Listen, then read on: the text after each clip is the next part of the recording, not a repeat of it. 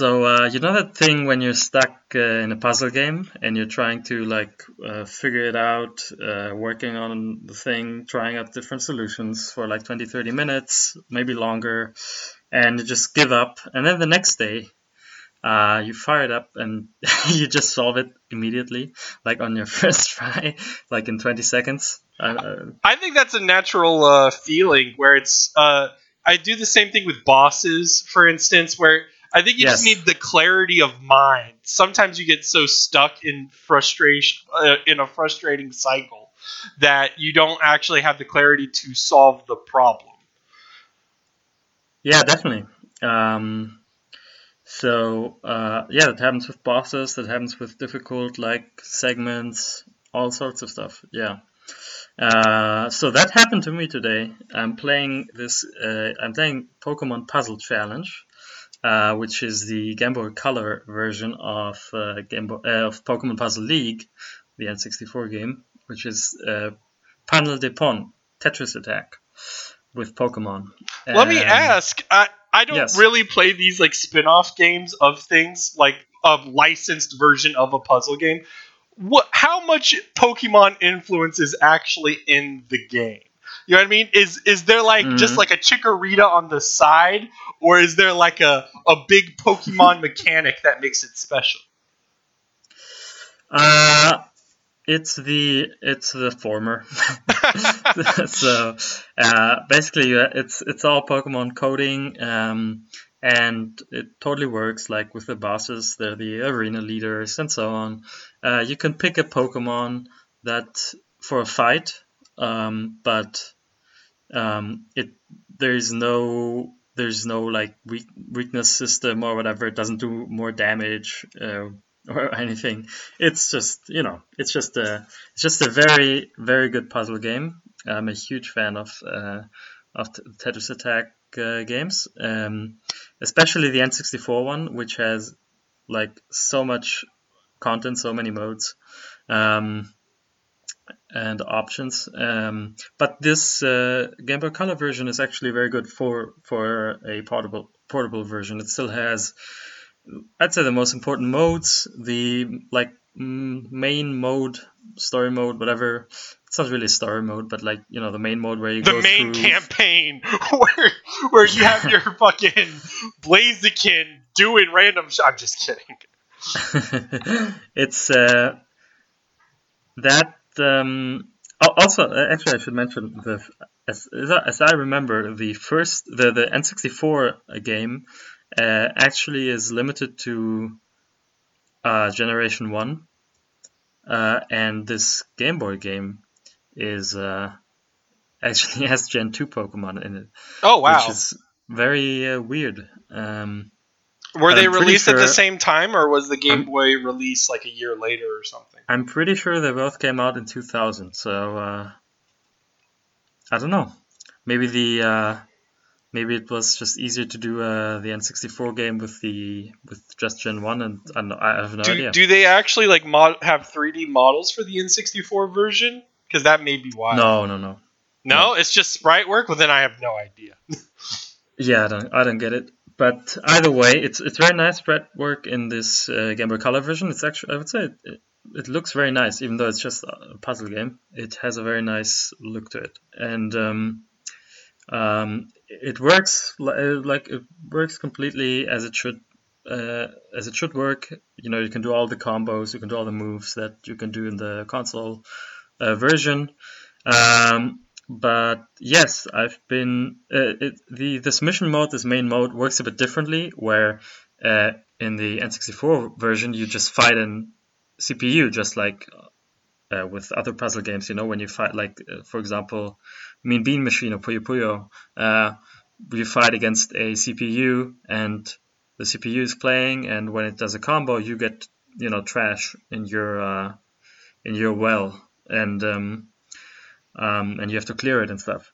In this one, you in the Game Boy version, you don't see the other side playing, but you still get trash from Oh, I them. wouldn't like that. I would be anti that, just because like mentally I can't prepare for the trash You know what I mean? For Well, the incoming onslaught. Right. But also it works differently in the sense that it doesn't just obviously abruptly end because you made the other person, they made the CPU game over. Instead, it just has a life bar, and every time you do a combo, you just take something off the life bar. That's smart. Yeah, that's smart. But also, obviously, as a whole, it's a bit inferior. But anyway, I've been playing the puzzle mode, which is just set puzzles, and you have to have a set number of moves to clear them, and it gets tough. I remember but also I had the N64 game as a kid actually. I only got this one a couple years ago, and yeah, those puzzle modes get really difficult. It's Would you rank good. that style of puzzle the most rewarding, or do you consider Puyo Puyo or actual Tetris, like real Tetris, or even Dr. Mario? Which one's your favorite? Oh, it's Puddle Dip It's my favorite by Yeah. far. Yes, and then Tetris, and then Puyo Puyo, which I'm Dr. just Mario is not clearly good the at. worst. I like the music in clearly. Dr. Mario, but Yes, that's about it. it's clearly at the bottom here. Yeah. My only exposure to Pokemon spin-offs are the pinball on the Game Boy Color. And Yes, I played that yesterday. how was that? I haven't played in years. Oh, it's pinball. I'd say it's. I mean, pinball is pinball. I love it, but also it's bullshit. Like Yeah, it's you can lose the ball and you can't do anything about it. That's pinball. I mean, but the other one I remember playing was the freaking. I don't know why Nintendo pursued it, but the channel ones, the Hey You Pikachu and Pokemon channel, which are very bizarre, I guess, in the grand scheme of video game history. Yes, yeah, it's true. It's definitely one definitely more obscure spin-offs, and yeah, that's actually maybe we'll probably return. Let's return to some Pokemon spin-offs in the future. You heard it here first. Hey You Pikachu is gonna be episode 10. Oh boy, that's gonna be tough to. Well, I guess we could emulate it. Yeah. We don't do that around here. We don't endorse that. We don't endorse that. I've been playing on original hardware. I have a copy of Puzzle Challenge. Right. Welcome to the Daydreamcast. Yes. Oh, we're your hosts. I'm Pavlos, and I'm this Brogan. is Brogan. Yeah. We also play newer games. Turns out. Yeah. I've been playing Doom. And I also play older games like Doom 64. It's crazy. Yes. Or Doom. Or the original Doom. Yes. Tell us about Doom Eternal. I love it. It may be my favorite Doom. And I think it's because it took design principles from 2016 and exaggerated and added on what I liked about the 2016 title. Yeah. And it also sort of has its own flair and design to it. It also has particular attention to level design, aesthetic, and enemy encounters, which in my opinion is the most important gameplay functions for a Doom game. That was a good thesis. I was going to let that sit for a second. Yeah, no, that needs to be, just let that simmer for a bit. But actually, I've heard some controversial opinions on it, like especially regarding the lore and also the way some of the combat is like very reliant on precision, like very aim focused, and that's very difficult. And also the way you have the weapons, different weapons are sort of required, or like I don't know, I haven't played it, but yeah, I mean I can go into it. Okay, so it has a very specific function that sort of needs to train you on. First off, you do need to be good at movement, and you do need to be good at aim. It's a very vertical game. It's a very it's a fast game. It's not like Call of Duty in that sense, but also the different enemies specifically function differently, and you need there's an effective weapon for each one of them. And the real game, when you get down to it, is resource management. They're the sort of extra bits you can do function to give you different resources. So the glory kill is when you get an enemy down to a certain amount of health, you can press a button and you do an animation. That gets you health. If you use your chainsaw fuel, that gets you ammo. And if you use your little side stuff like grenades or your flamethrower, that gets you armor. So when you're going through the thing, you have to measure your time and your effort into, okay, this enemy right here, what am I going to do with this enemy? And how am I going to get out of this situation to where that resource obtained was worth it, like profitably? Instead of me losing 200 health to, everything shooting me while I do it, Yeah. And that's troubling for some. And Right. for the lore, I don't know what to say other than if you didn't like it in 2016, you're not going to like it here. There's more text. Most of it's optional, but it will rear its head in cutscenes. But in its defense, I think the cutscenes happen, or like the heavy amount of story happens in the second half of the game. So if you don't like the gameplay, then you will figure that out way sooner, and you'll be able to put it away and not be disappointed. And if you have played to that point, you'll already be sold, and you won't mind. At least in my opinion, I didn't mind. What difficulty are you playing on? What? I started my first playthrough on normal, and then I did one on Ultra Nightmare. But on Ultra Nightmare, I did the lives. They have two different special modes for Eternal. There's one where you have to collect lives, and if you run out, you start all over. And then there's one where it's if you die, your dead period, you lose your save. I'm not going to do that last one. That's too much for me. But I can do the lives one, and that's what I'm doing now. And how's that going? Like, how's the difficulty on that? It's the highest difficulty, right? Ultra Nightmare is the highest difficulty, yes. And then with the lives, it encourages the exploration. Again, if you didn't like the exploring the map, looking for every little secret, if you didn't like that in 2016's game, you're not going to like it here. But it yields good rewards this time around, like the extra lives, which are present in the normal game. It's just like a major function in that mode. I like that. It's fun. It has that. Yeah, I like life systems when they actually matter. I like real consequences. I don't like basic checkpoint systems. Yeah. Or autosave garbage. Does it have a multiplayer? It does, but it's very, very weird. It doesn't function in... people didn't like 2016's normal deathmatch system. So what they did was they basically made a mode where two people play as specific demon enemies. They can choose the enemy. They have specific powers and weapon attack systems.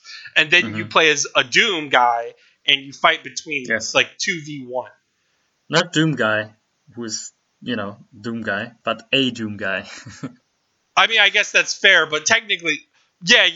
I guess I don't want to get into spoilers here, but yeah, you're playing as a Doom Slayer. Isn't Doom Guy just the official name for Doom Guy? Yeah. I mean, no. They definitely don't have him listed as Doom Guy in the credits. Oh, that's a shame. Right. Alright, yeah. I've also been playing, because actually two games came out that are like, Doom, and then another game that's pretty much similar to Doom, which is Animal Crossing. I don't know if you've heard that. I've heard that it's a bigger bloodbath. It's much more graven stakes. Yeah. It's more moment to moment exciting for sure. I've been playing on Ultra Violent, so I just got an axe. I just upgraded an axe. Now I can actually split open, the skulls of my villagers. uh, and of capitalist pigs. Yeah, Like you give glory kills to like Isabel, poor little buddy. yeah. So yeah, so Animal Crossing is a video game that everyone seems to love or But is not loving you, right right? now. Not me, not me. I acknowledge the the improvements that it makes, the a lot of quality of life improvements, and it's obviously, in terms of functionality, polish, and stuff, it's what you want it to be. I don't like the crafting system. I don't like the role it plays, which is a central one in this new game. The material gathering, like it's simplistic and superficial and bolted on, but at the same time, it's sort of essential to what this game is, to how this game operates and works. It takes center stage in this new game, and I think it's, I don't know, I don't see the benefit of it. I don't see the added fun. Well, let me ask you, if you could imagine and Mhm. meticulate a Mhm. ratio between the normal Animal Crossing time and how much time you have to dedicate towards the new systems that you Yeah. don't like. How much time of your typical play time is dedicated towards Right. crafting? That's well, I don't know if it's a rhetorical question, but it's fair to say that it's not. It doesn't like take up your whole playtime in this new one, but you do. It's kind of this constant thing where you, basically and you can see that in the way people are playing it. Basically, people are not longer content in just hanging out and I don't know, collecting furniture and donating to the museum, and just talking to villagers and stuff. They are going on these island runs, which you can get by a second currency, which is called Nook Miles, which you get for doing like sort of achievements basically in the game. Um, and they're going on these island runs to collect resources, especially ores, which are limited to rocks, which you don't have too many of on your island. So you have to go on these expeditions basically and collect them. And people are just farming those, basically farming for Nook Miles to get a ticket to go on these islands and farm resources. So you can already see how the crafting has, changed the average sort of playing behavior of people with this new one. Um, and speaking of the Nook Miles, that's also a thing that bothers me. Kind of similar to the crafting. It's so slight in a way and like superficial. It's just constant gratification in form of a second currency. So it's a bit mobile designy in the sense. But why? I don't know why it was needed. I don't see what it adds except that the phone, like, it does a little jingle and sometimes keeps ringing and it's just annoying, and you have to open the menu, go in, accept the achievement, the Nook Miles or whatever, and then, because I have no interest in farming the doing these island runs and farming resources. That's just not how I play it. I don't min max Are in these Animal Crossing. islands specifically other players' islands? No, they're just randomly generated islands. You can visit others, of course, which is still fun, even though it's also still archaic in some sense. Like, having to, when someone arrives at the island, you have to wait forever for them to board, and you can't do anything during it. You get a screen where it sort of shows the person traveling. The art design stuff for that is obviously all great, but after, like, when you have like 4 people visiting, it takes forever for them to all be till they're all on the island. You think that would have like a quality of life? I mean, in 2020, how are we still like getting that through Q&A quality assurance? Yeah, why does it have to pause? Why can't you decorate, change stuff in your home, or on your islands anyway? Furniture and stuff. why can't you move or put down new furniture or whatever when someone's visiting? That's crazy. Why can't you do that? But yes, I do see potential here for patches, and I could see them, speed some of that stuff up and make it more flexible and stuff. We'll see. I think Just for that's the sake of scope, because we've just been complaining about it. How much do you not like it really? Like, where would you rank it in terms of Animal Crossing games, and would you still recommend it? Well, that's a good question. I think I would say, just observing myself here, I would say I definitely like it significantly less because I just haven't been playing it that much.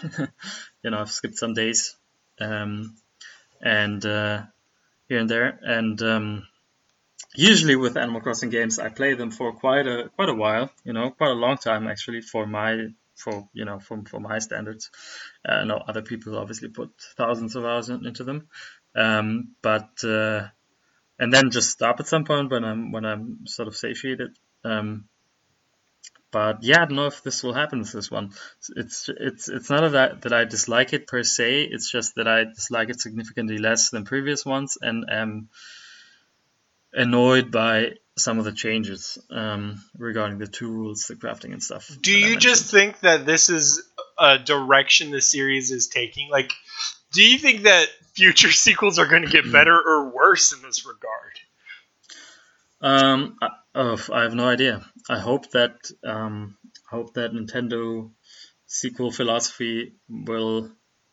Well, it's usually they always try and find a core new conceit basically to a series, and then they do a sequel to it. Like they try to find some new idea for it that kind of changes things up, and then and obviously it's up to interpretation how how big that change really is. Like for example, with City Folk, which was just Wild World, but they had the city component, which was an extra part with shops and stuff to visit. You can, that's arguable how much of a how much of a change that is. Well, I mean, like a singular gimmick still isn't like if you look at Zelda, which is also very much a series of sequels that are centered on a gimmick. Even then, the design trends persist. Like after Ocarina of Time, all the 3D Zeldas for a long time at least became Ocarina of Time things.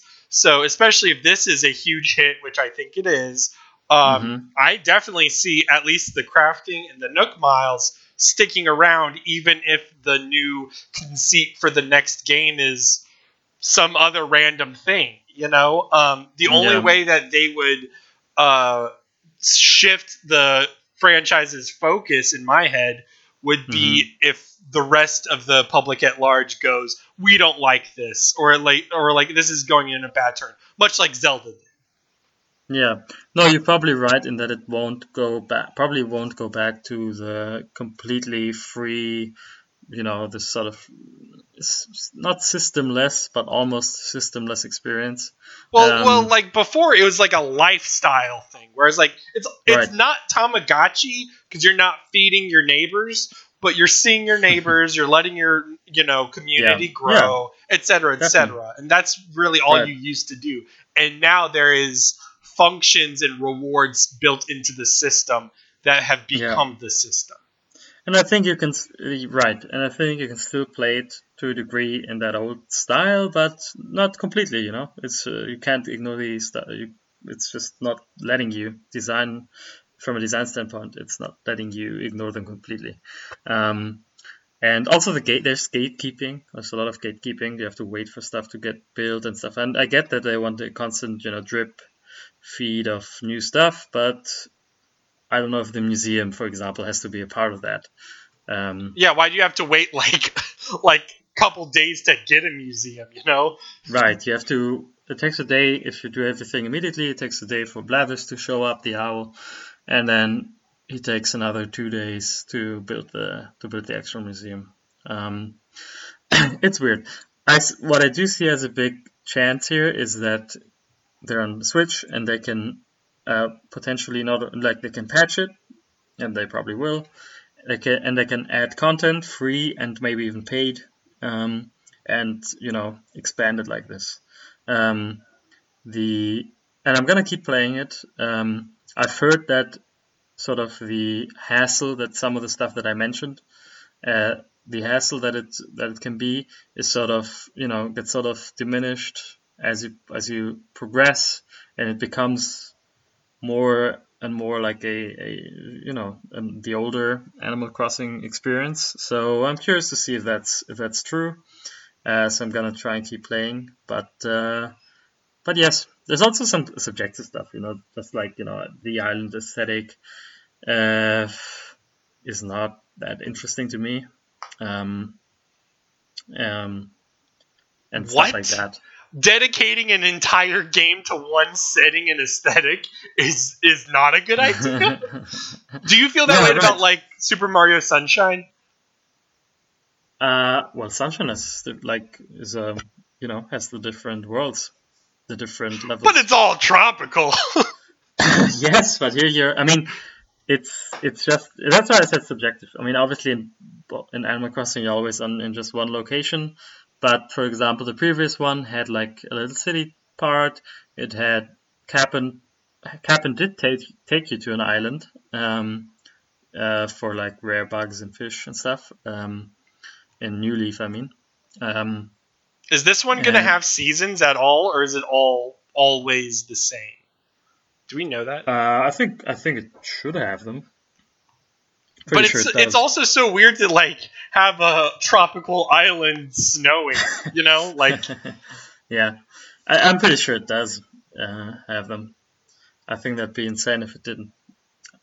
And yeah, they already added like an Easter event for via free patch, and you could say, okay, that used to be just in the finished product, and now they just patch it in afterwards. But I do think that this way we're gonna end up with more stuff, with more event stuff. No, I mean I agree. I think saying the patches could have been in the base game, especially if you're not paying for the patches, is a moot point. They wanted to bring the game to you immediately, and they wanted the base stuff first, which is all very fair.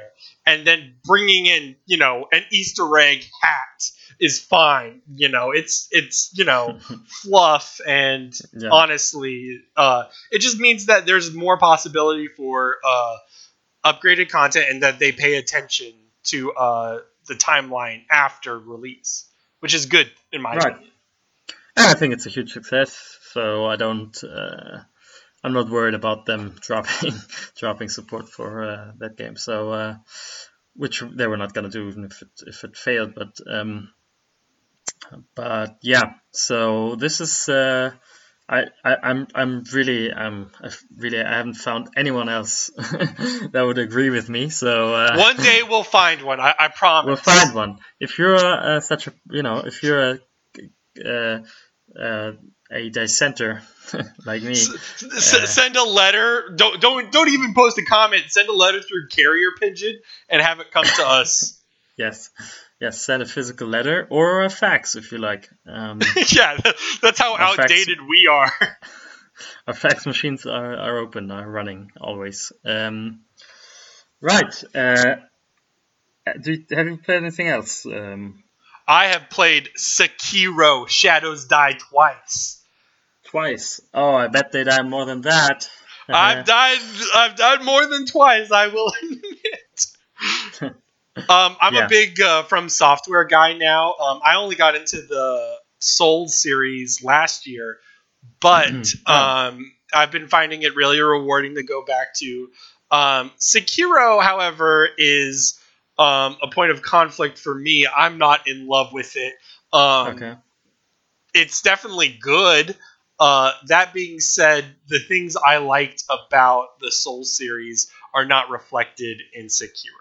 Sekiro is very much a reaction, pattern recognition, combat game, which rewards gameplay, which is not bad. I don't complain about that.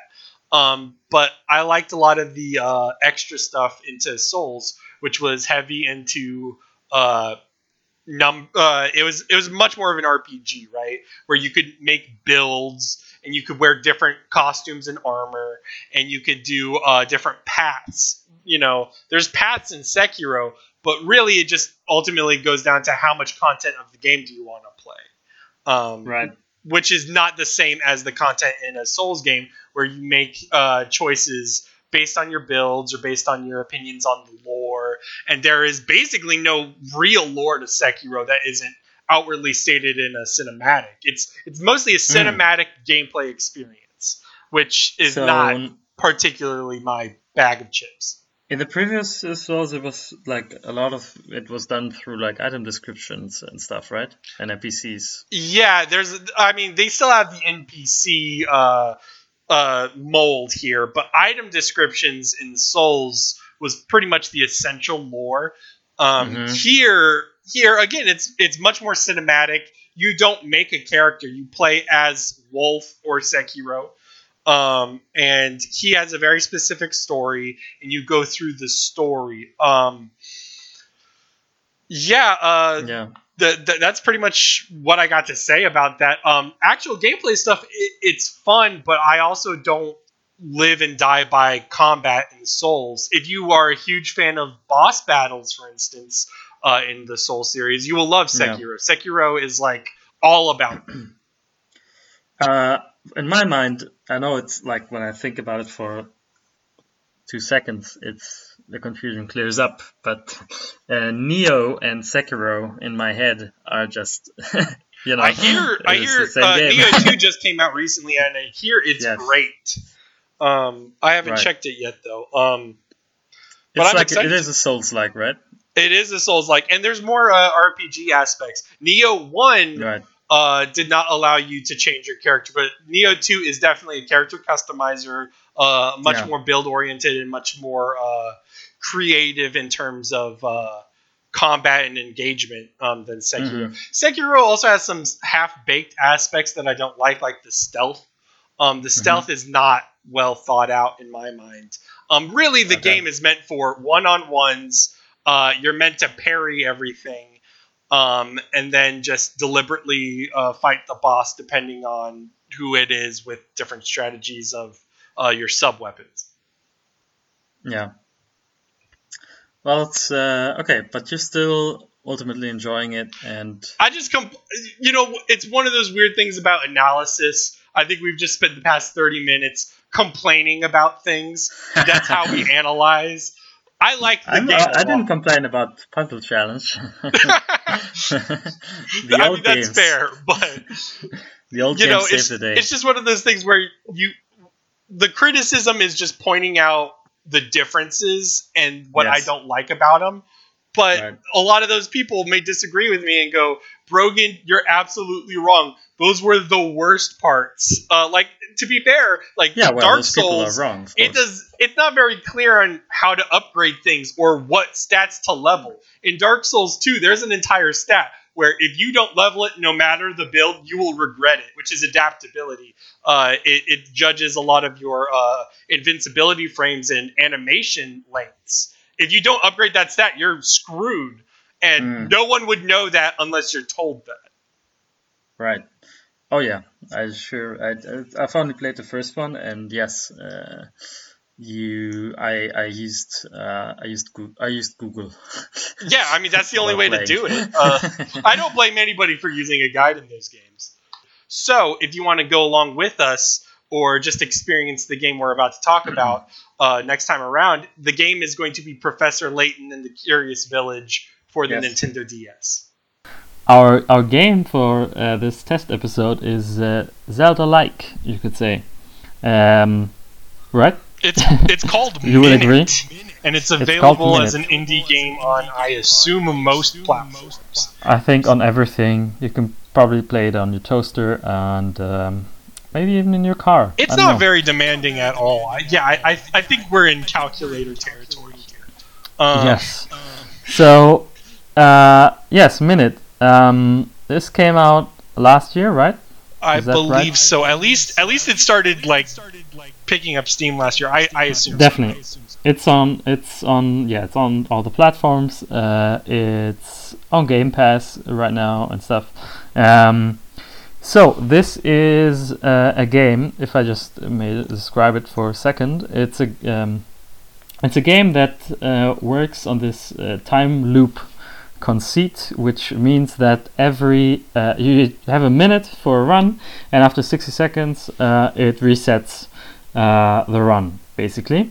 And it's not a run in the sense that it's a roguelike, but it's more like you explore the world and you do stuff there, and basically most stuff that's like a sort of where you change something or where you pick up or items that you pick up, that stuff stays across runs. But it's just that you basically the pulling off part is like the thing that is limited to Progress the minute. is maintained, but you have to get things done within that 60-second chunk. You can't half something. You have to fully Right. do it. It definitely has that. You could call it adventure. It definitely has the adventure game elements of the puzzle design, but you could also say it has sort of a Metroidvania element of like certain areas opening up by getting certain items. So both of that is in there, which is like standard fare nowadays, of course. So nothing crazy, but that's how it's designed. It looks like a Zelda just in terms of how you move and how he attacks, but you almost never attack really. You got, I think there's like only like 4 screens where you can like legit be in combat. Maybe probably. Yeah, there's very few. And even less where you have to engage. But yes, it looks like Zelda. You start out, you wake up, and you pick up your sword. So that's obviously obvious. But ultimately, because of the reasons we mentioned about the combat, I didn't find it to be like much like Zelda at all. Yeah, I think it's only like that in perspective.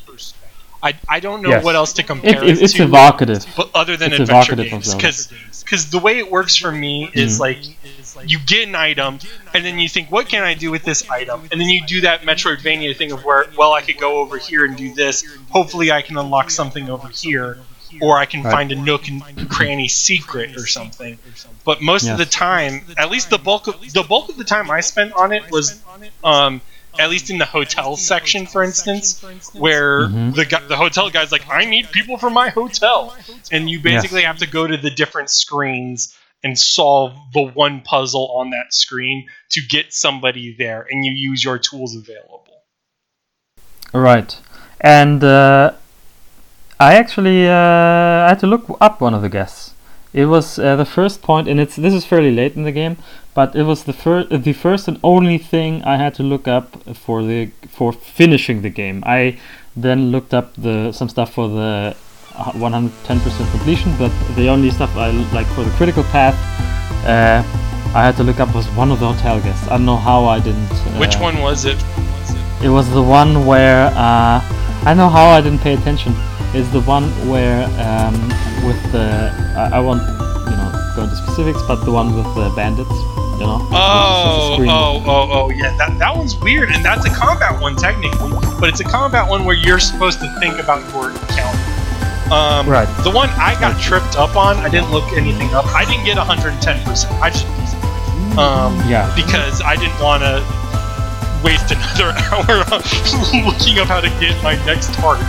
I'll talk about that 110% in a second, but yeah, go on. The one that tripped me up was the water one. There's a guy hiding in the lake. And I'm not going to say how you solve it, but the way I thought you solved it was by taking the water pail, because you barely use the water pail other than to pour water on things, and I thought you would just pour down his straw so he has to get out, and that did not work. That's not a bad idea. They actually should have incorporated that, but yes, it's not how you do it. So let's see. I guess let's start with our opinions on it. So I think we both to some degree enjoyed it. Like, is that right? Like, I would say I thought it was decent and I enjoyed my time. I think we both come down on the same thing. I don't know the specific degree to which we differ, but I think this was enjoyable, but definitely disposable. Definitely, yeah. For me, it definitely was, yeah, as well. So I'd say that I was very impressed by the. First of all, I think the audio is great. I think the music, the way it fades out, like the compositions, but also the way it fades in and out in certain areas and stuff. It's really well done. But also the minimalist look works so well because it communicates everything you need basically. If you pay attention and sort of notice it, there's everything even there. The details. In a normal Metroidvania, when you get that detailed in sprite work or something, you have to do something very specific in color or something to denote, like a bombable wall, for instance. Yeah. But in this, it's very clear, like, oh, there's something different about this very specific tile. It almost looks like, the way I describe it in my head is it's black and white, but it looks like an actualization of ASCII or ASCII artwork. I can see that. It looks a little like a rogue in that sense, but obviously it's not in text. It's in literal drawing or art, pixel art. Sure. But I always get that feeling, and that really works very well to identifying patterns or differences in the map. Yeah, I can definitely see that. I think, speaking of the map and what's actually rendered with those graphics, I think the world is a problem for me, and the progression. Like, there's good puzzles along the way for sure, and like clever ones. But the overall world, I think the pacing of how you discover it is weird, because I thought the final puzzle, basically the final boss puzzle, was just one of many puzzles, because I was like, okay, this is the part where I'm at, and I have to solve this, and I move on to a new area and stuff. But it ended up being the final puzzle. It ended. It's done. And then it ended abruptly. So up to that point, the last 45 minutes or whatever, which is a good chunk of time because the game is so short, I basically didn't discover any new areas, but was just hanging out in everything I had discovered, and trying to trying to find the spot where I could make progress. So the way it ended up for me was like I felt like I discovered the whole thing quickly, the whole world, but then was still doing stuff in it, and it was I was missing new stuff, new areas to explore and to be surprised by. So that kind of ended up being weird for me in my playthrough. And then, as part of that final puzzle being the final puzzle and sort of leading right into the final boss and the ending and stuff, that was just also very abrupt. And like this final boss guy, who was he? Like, it was so random. I think ultimately it was so random. Lore. You see, I'm a lore master here. I can explain this. So, the reason why you get your 60 seconds is because the sword is cursed.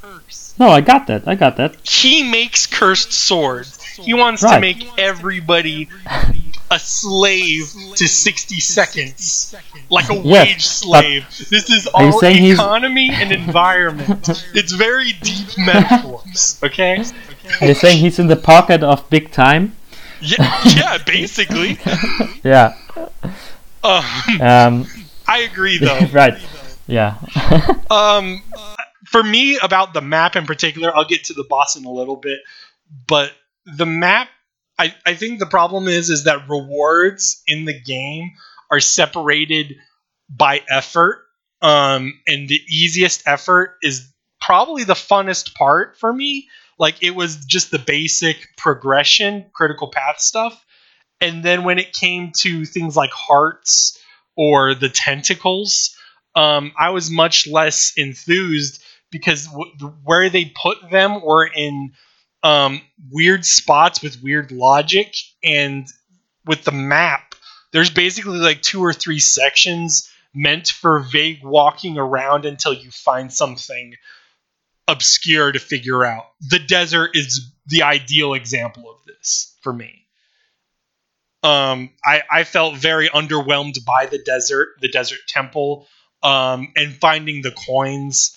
All that stuff was very lacking to me. Yeah, no, I definitely agree on that. I think, well, I can tell you what the tentacles give you. Like, they give you an item that sort of like ink, something ink, that I think increases your attack speed. And but how much do you attack? Right, and then obviously the coins, if you collect them all, you can afford the second heart from the you can afford a second heart from the shop with the sneakers. Yeah, in the basement, this other guy wants to sell you a heart for 90 coins.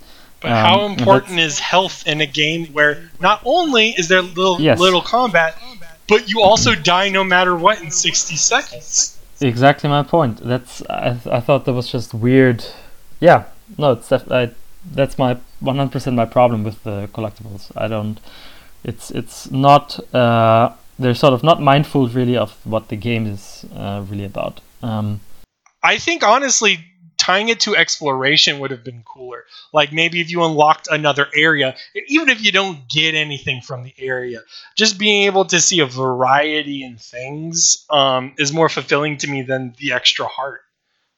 Well, there's a second item which you also don't get so easily, and that's I don't know what it's called, but it's like you can destroy the boxes that you push. You can destroy them now. A grinder, it's called, and okay. You get this in the mine shaft with the little dudes working there. There's a box that you have to create a bridge for to push over and destroy in this grinder that you already destroyed. It's the left part of the machine that feeds into the sword thing. I get you. Yeah, and in that is that item, and then down at another part of the mine shaft, the main one where all the little dudes are hanging out, there's one direction, which is the bottom direction, where you can't go because there's a box that you just can push forward, and then it blocks your way. So this item basically lets you destroy that, and then you come to like one new area, which is not really an area. It's just like it's a pipe maze basically, where you don't really exactly know where you are, but you just navigate through it basically, and you get you come into this trophy room, and you pick up a trophy, which is like the final item. That's a much more rewarding room. Completely. That is much better than everything else. It is, but also that's kind of this meaningless trinket that you get right with this last item. But all in all, I have to say, all these extra items and collectibles, they're just I don't know. They seem to me like they're just there to have some extra stuff, but they're not really fun to figure out or fun to use. Like it's really meaningless fluff. So I wouldn't really recommend bothering going back to get any more completion than you did by doing the critical path. So that was a bit of a bummer as well. Do you think the game properly utilizes its time loop mechanic in that sense? Because I don't I try to think of how many times looping actually helped, and it didn't for me. Yeah. That's a good question. I think I got the most reward out of the time mechanic. It's so ridiculous. There's a guy when you walk up to people and then they do their speech bubble, most of them do it really fast because you have such little time to read. Yeah. There's one or two guys that take their time to talk, and those were the times where I felt that the timer was the best system, because that's when I started sweating. I was like, am I actually going to let this guy finish before the time ends? Yes. I thought that was clever with the old man and stuff. Yeah. Though it's all about hints, obviously. Like it's the game is all about basically, or works with a lot of like characters that give you hints for stuff for finding like coins and the hearts and stuff. So it's definitely a game more about the puzzles themselves. Like you figure that's sort of where the fun is supposed to lie, is like just figuring out the puzzles. And I think it's again, I think most of the puzzles are fairly well done. The critical puzzles anyway. Again, the stuff for the puzzles for the extra items for the post game, they're I don't know, they seem like a weird afterthought, but so that's why ultimately I'm positive on the game. Still, it's a decent game because the main thing are the puzzles, and the puzzles are by and large pretty good. It's not a harmful game. I think I very much enjoyed my time in it, and I would recommend the experience. But that being said, I would expect sort of either an evolution or something more impressive for the next game that these developers do. Do you think in general that, because in my head the other way that the 60-second loop helped Minute was it gravitated you towards your respawn point and encouraged you to build shortcuts from your respawn point. And I think if you didn't have that, it would have just been aimless wandering for a lot of it. I like that part. I think that helps. Do you think that the sort of Groundhog's Day time loop mechanic is productive as a narrative or is just a gameplay function in games, or do you think that sort of loop or time story is better suited for something that allows you to cut the bullcrap in something like a movie or a book? So yeah, I thought of some games that did that, and like I came up with different sort of different variants on or different types of games that do it. I think the biggest divide for me is like either you do it level based or you do it narrative based. Which example for the first one would be obviously Half Minute Hero, which is in my opinion a great game.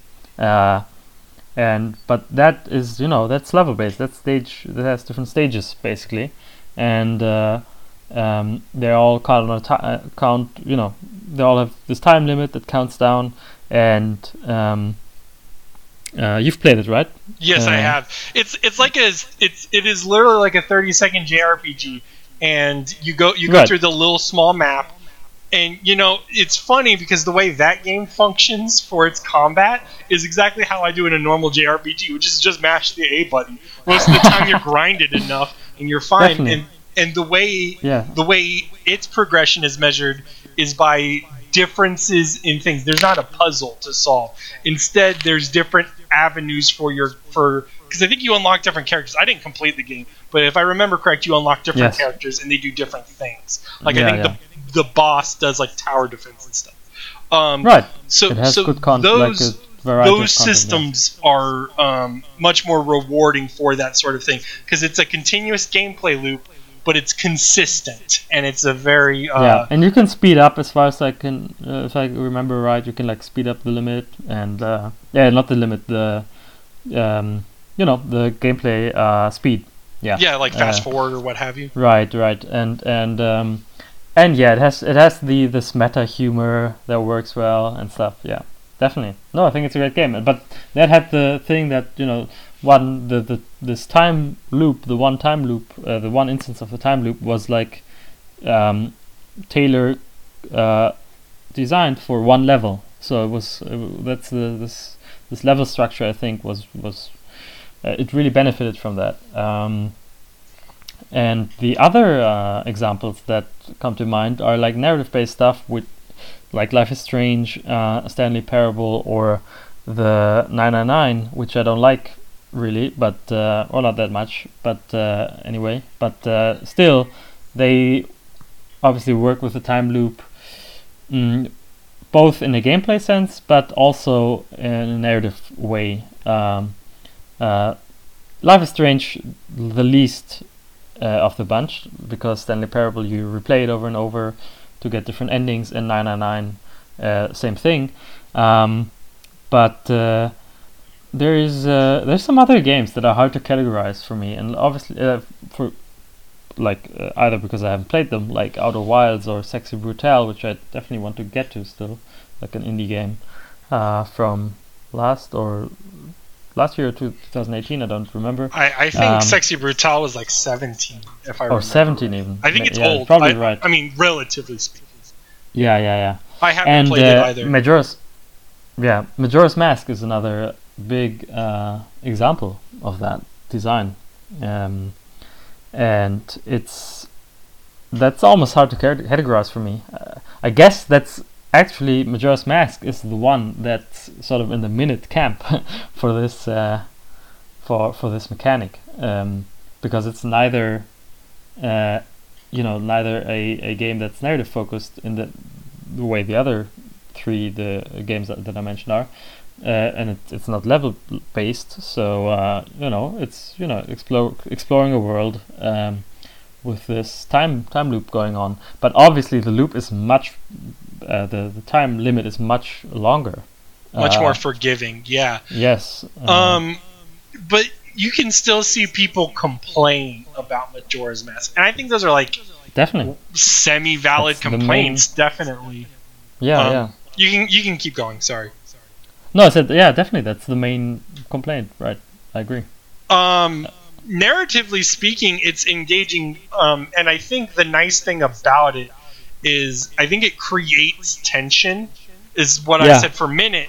For Majora's Mask, it's the end of the world.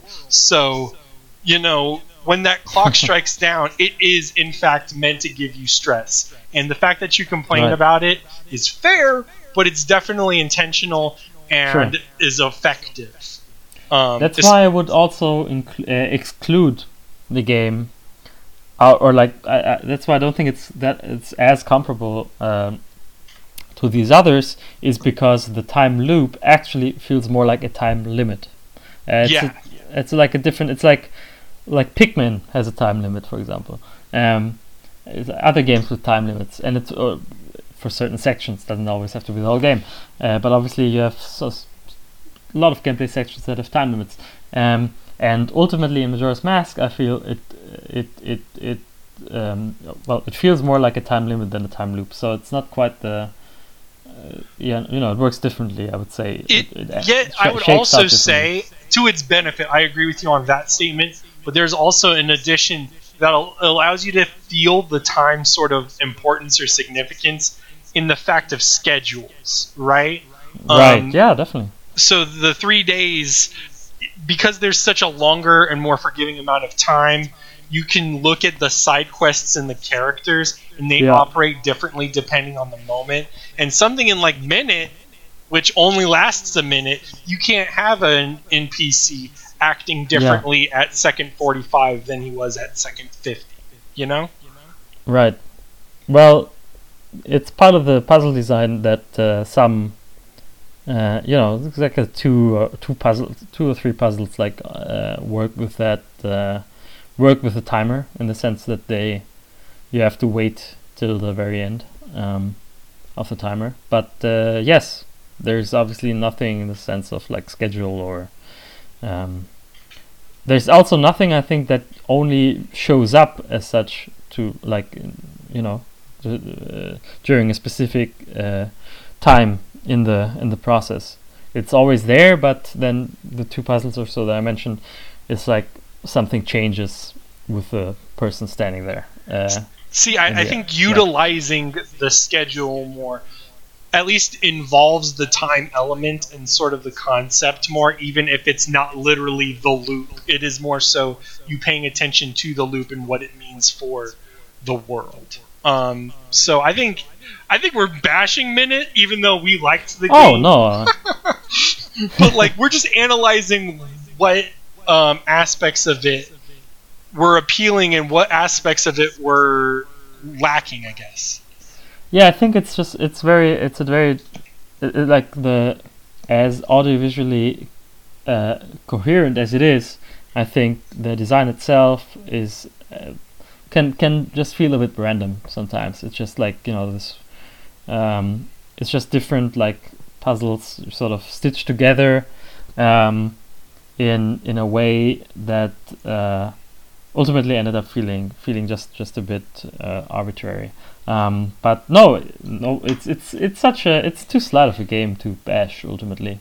Still, and so short. Obviously, I'm also a big proponent of the length of it. I think short games are needed. For sure. I think there's a lot of debate. I think the problem with people looking at a game and going, "Oh, that's only 2 hours. That's a waste of money," is unfair to how games work, and because it's a lot of effort to even make 30 minutes worth of a game. You know what I mean? Definitely. And I think these sort of experiences are important, even if they're small.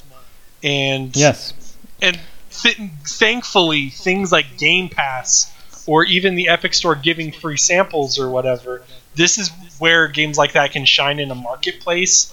Mm-hmm. Even though I'm sure it's very difficult to actually monetize how that works. I'm dumb when it comes to money like that. But even then, it still remains viable in that sense. And they couldn't put this game on a disc and put it in a store and sell it for $30. That would be impossible. So this is I'm glad it exists the way it does.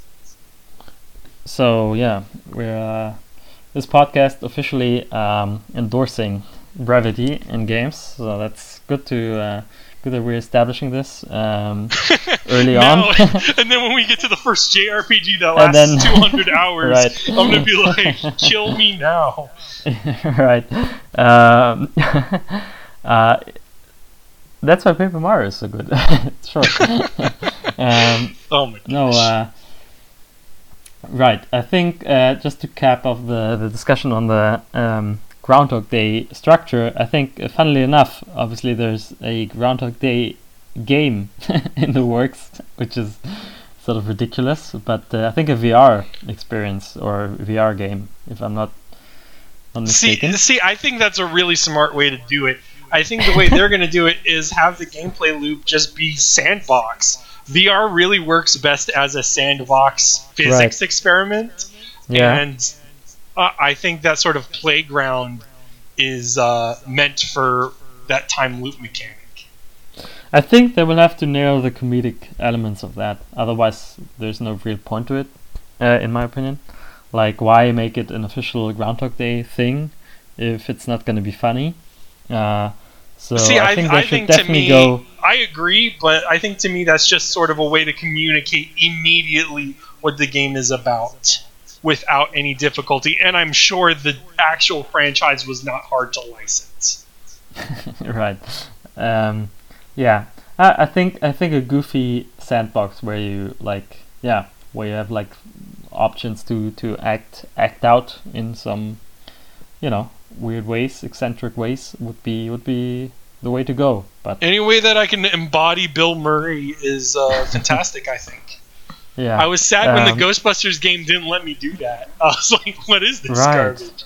Is there a Bill Murray in a game that you can... Even non-playable? Garfield. I'm just kidding. Okay. That's not a bad... That's a good call. I'll allow it. The answer is I don't think... You might be able to in like NES Ghostbusters or something like that. I guess, sure. I think there's like an extreme Ghostbusters. I think that maybe that Mega Drive game... Mega Drive. Well, the one with the Ghostbusters have big heads, I think you can play... Yes, where there's like a side-scrolling thing, platformer. Shooting platform. Wow, what a way to end this cast! Yeah. So that was interesting discussion on the Groundhog Day structure. I thought it's definitely some potential there, but also it should be said that it just has some inherent difficulties, right? That every game has to sort of address. Like obviously, first, like doing something over and over again, played straight like that is not. Is not fulfilling. Obviously, it's the fun comes in the variation and what you do with that mechanic. So you can't just copy and paste that structure. You always have to see. It's so weird because again, when we talk about like movies, if you look at Groundhog Day as a movie, the way that they avoid monotony is to just show the moments that are different, and you can't do that in a video game. because a Right. video game Yeah, you have it's- to live it every time. Exactly. Yeah. That's a very good point actually, and yeah, it's actually a crucial difference. Yeah. Well, I guess with that We don't have an answer. We just like to. we don't have an point things answer. out. we just have chairs we sit in and Yeah, just say things. and destroy then we, the ask destroy questions that we small don't have indie answers to. yeah. We just sit in these chairs and destroy small indie games. I like Minute.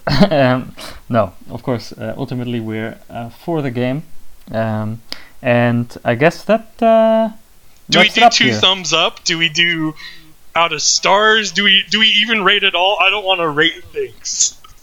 No, we don't have to rate. But my yeah no we don't have to rate. I was gonna say something involving a thumb being in a certain position, but no, we don't have to do that. I think we said more than that could ever say with our profound discussion on it, and I think that's all we have for. How's this, that for a test cast? 2 thumbs how's up that? on this bad boy. Yeah, it's done. So, if you want to go along with us or just experience the game we're about to talk about next time around, the game is going to be Professor Layton and the Curious Village for the Nintendo DS. And then the third Twin Geeks cast will be featuring Graham and Jesse, and they are just going to talk about Halloween masks in October. Don't give it away. Showing them the good stuff early, that's how you get them. Yeah. All right. So I guess I'll thank you here for doing this with me. Yeah, no problem. Let's do it again sometime. Yes, let's. If they'll have us. If they, yeah. this is just the pilot. Calvin I might don't know hear if the this and go, We'll have to see. see how the ratings are. Yeah. They may replace me with a chimpanzee. That may be entertaining. Oh no! I promise you, I will quit then. I won't do this. with He'll just chimpanzees. replace you with another chimpanzee.